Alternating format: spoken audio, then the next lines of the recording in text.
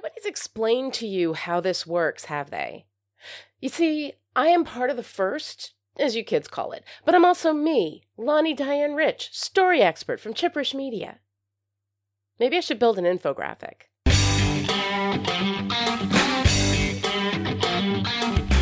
Hi, and welcome to Still Pretty, a Buffy the Vampire Slayer YouTube series and podcast. I'm story expert Lonnie Diane Rich of Chipperish Media, and we are here today to talk about Touched, the 20th episode of Season 7. Touched aired on May 6, 2003, and was written by Rebecca Rand Kirshner, with Rebecca Rand Kirshner as executive story editor and Drew Z. Greenberg as story editor. This episode was directed by David Solomon. Touched was the last episode of Buffy for both Kirshner as a writer and Solomon as a director. We're getting to that part of the series, folks. All right, let's go on patrol. In Touched, the Potentials fight over how to decide what to do next, while Buffy wanders the neighborhoods of Sunnydale as people abandon their houses and flee. She finds an almost empty house, convinces its owner to get lost, and raids the fridge. Let me tap. Faith and the Potentials finally figure out a plan. Kidnap a bringer. That was, actually kind of scary. Spike and Andrew return from their adventures to find Buffy gone, and when Spike learns what happened, he is not happy. You sad, ungrateful traitors. After trading a few punches with Faith, Spike leaves. With Spike gone, everybody gets to the job of getting the bringer to talk, which he does, through an unlikely source. I'm only a fragment of the we. We work as one to serve the first. Spike finds Buffy and tells her she was right. Caleb is definitely guarding something at the vineyard. Buffy is too depressed to care, and Spike tells her what he sees in her. You're the one, Buffy. Faith makes a plan to invade the vineyard the next morning and gets a visit from the First, dressed up as the mayor, who gives her a warning. You stay on guard, Faith. Buffy's dangerous. If you're not careful, she'll destroy you.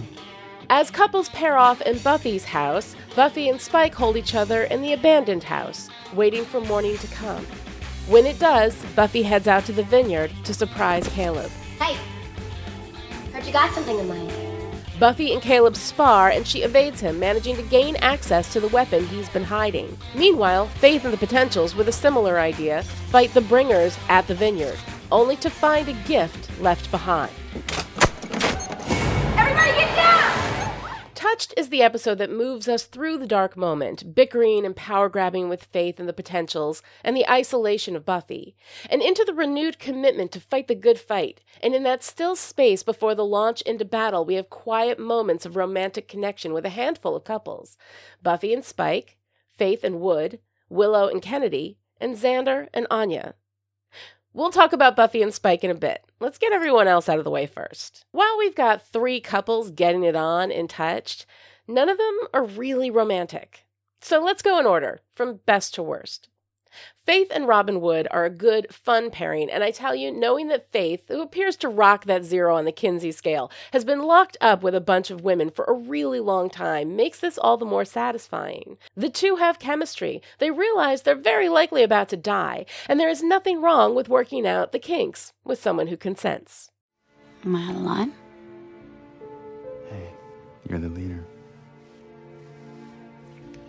I love that she asks him for consent there. That's how it's done, y'all. It doesn't need to be a big deal. Just get that enthusiastic yes and get yours, girl.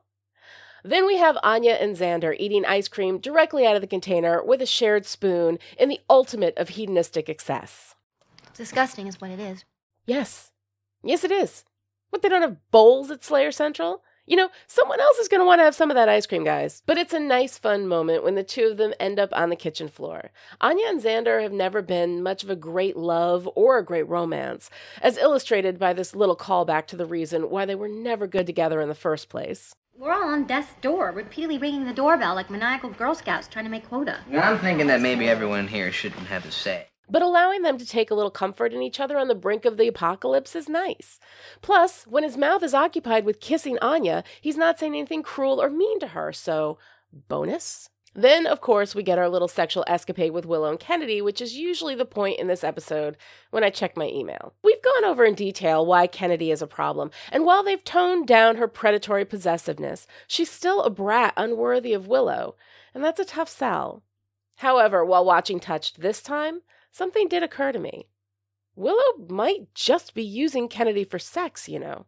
Our foreplay was threatening to turn into 12 play. I mean, just because it's Willow, we can't separate sex and love. There doesn't appear to be anything deep and meaningful for Kennedy and Willow, aside from the fact that Willow calls her sweetie, but that doesn't have to mean anything, really. It's disappointing, because this is the only homosexual representation we get in this show, and to have it ruined by a bad pairing kinda sucks. Well, what happens here isn't terrible, and I like that Kennedy is making Willow feel good, and that part about the tethering is kinda sweet. The only thing that makes it bearable is the idea that maybe Willow is just having a casual good time. But when you have to make a romance bearable by reading it as one person using the other, it's probably not a good romance. Lifesaver. She's gonna be For fine. example, once Really, it's for the best. Anyway, Yeah. one of those U countries. Then why do I Just feel like like here. this? The betrayal of Buffy in last week's episode was one of the most disappointing moments of the series, let alone the season. But we get a nice moment with Dawn's contrition that makes it a little better. And when Spike comes back and gives them all holy hell for it, it's pretty satisfying. Who do you think you are? We're her friends. We just want... Oh, that's ballsy of you. You're her friends, and you betray her like this. You don't understand. You know, I think I do. Rupert, you used to be the big man, didn't you? The teacher, all full of wisdom.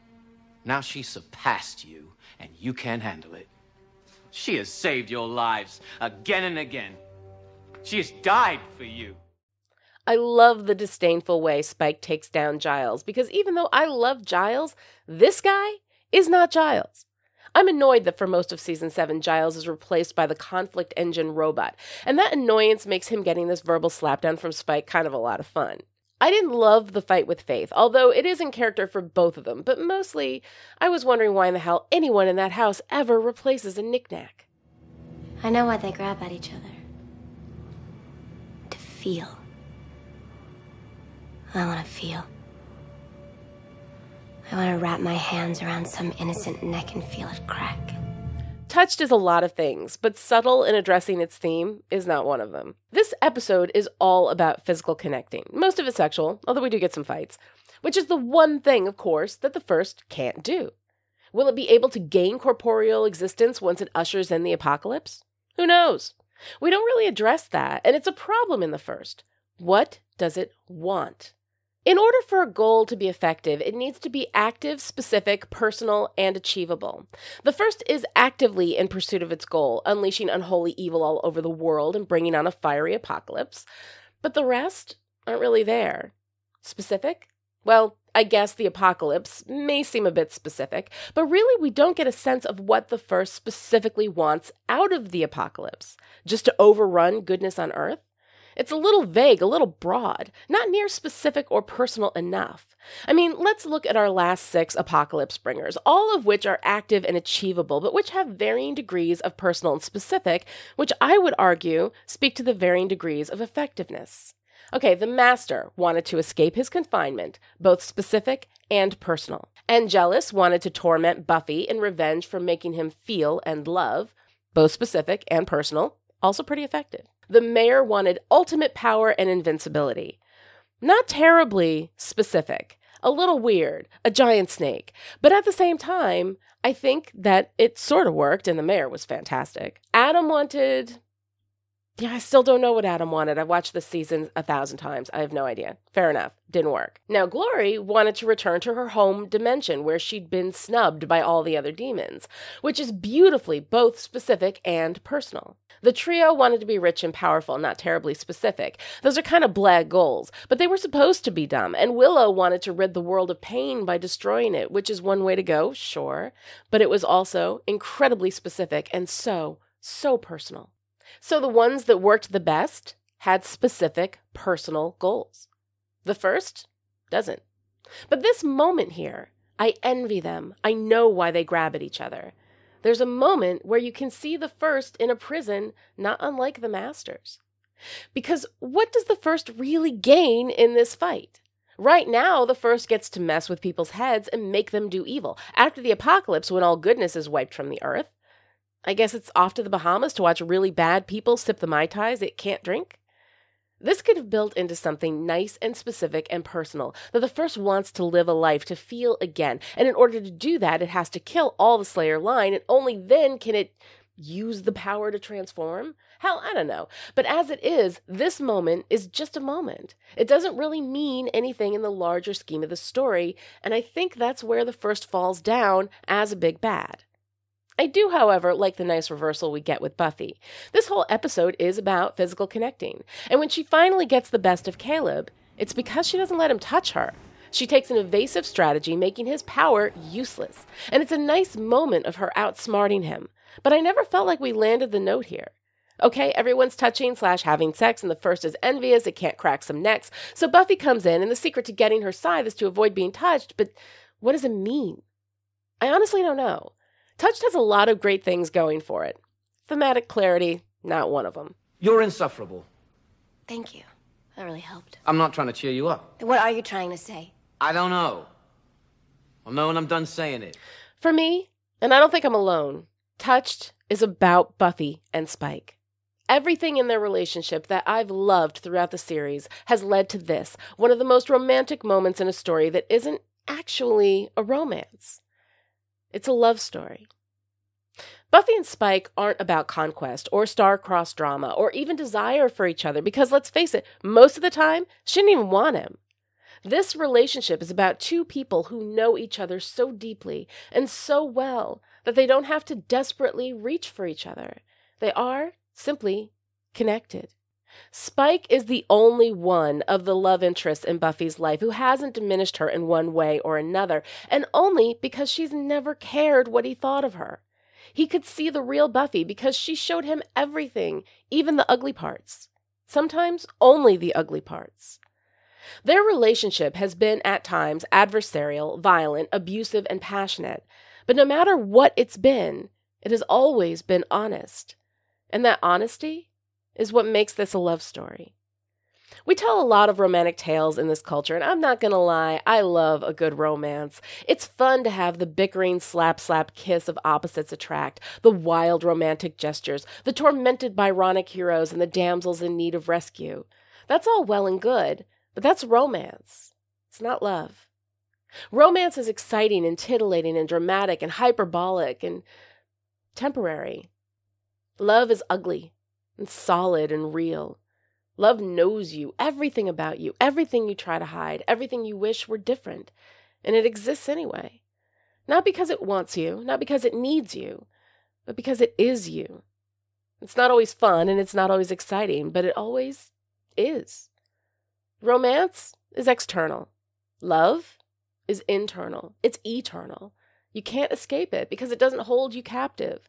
Love is not that which alters when an alteration finds, nor bends with the mover to remove. Yeah, don't look so surprised. I quoted Shakespeare. This is high-level literary criticism, y'all. Anyway, the whole point being, romances and love stories are different things. You can have romances without a love story, and you can have a love story without romance. When the two are combined, you get something rare and powerful. Buffy and Spike are more love story than romance, I'll grant you that, because they're not terribly romantic. Romance is manufactured confection. The soulmate, Aristophanes, the one who kisses and the one who is kissed, the vampire and the slayer, the Montague and the Capulet. It's a good goddamn time. You'll never hear me make any other argument, but in the end, it's fluff. It's not real. Romance is easily mistaken for love, but it is not love. Buffy and Spike are a love story because they are connected primarily by the one central ingredient to love: honesty. And I'm not talking about superficial honesty. I mean actually showing yourself, your whole self, to another human being, honesty. Ugly honesty, naked honesty. It's about more than just not telling a lie. It's laying open your whole truth to someone else. And that doesn't happen a lot. Not in the stories, not in life. You cannot have love without honesty. Love and lies cannot coexist. Definitely not with malicious lies. Lies intended to manipulate and deceive and control. But even when the lies are well meant, even when they're lies we tell ourselves so we don't have to face our own ugliness, our inner ugliness, the things we think make us unlovable, are exactly the things that love requires, because our ugliness is woven into our whole truth. And without truth, there is no love. Spike's speech is perfect from beginning to end. In it, he expresses love without expectation of return. I've been alive a bit longer than you. And dead a lot longer than that. I've seen things you couldn't imagine. And done things I prefer you didn't. It is a love that knows what it is and doesn't need sexual expression or conquest to be complete. 100+ years. And there's only one thing I've ever been sure of. You. It is a love that demands nothing, bargains for nothing, expects nothing. I'm not asking you for anything. When I say I love you, it's not because I want you, or because I can't have you. It has nothing to do with me. It is a love that asks for nothing but to exist. I love what you are, what you do, how you try. I've seen your kindness and your strength. I've seen the best and the worst of you. And I understand with perfect clarity exactly what you are. You're a hell of a woman. You're the one, Buffy. And this is what is so great about Buffy and Spike. They don't need to get together. They are together. It's their natural state. This, with Spike and Buffy, it's not a romance. It's love. And it is the ugliness of this love that makes it so beautiful. All right, that's it for today. This episode of Still Pretty was brought to you by Chipperish Media producer Jen McIntyre. Jen supports Chipperish Media at the power producer level and as a reward gets to produce whatever show she wants. Thank you, Jen, and thank you to everyone who supports Chipperish Media and makes all of this possible. Visit patreon.com/chipperish to find out how you too can become a Still Pretty producer. I'll see you next time with my thoughts on Season 7, Episode 21, End of Days. Until then, stay pretty. Still Pretty is a Chipperish Media production and is entirely patron-supported. To find out how you can keep us in production, visit patreon.com/chipperish.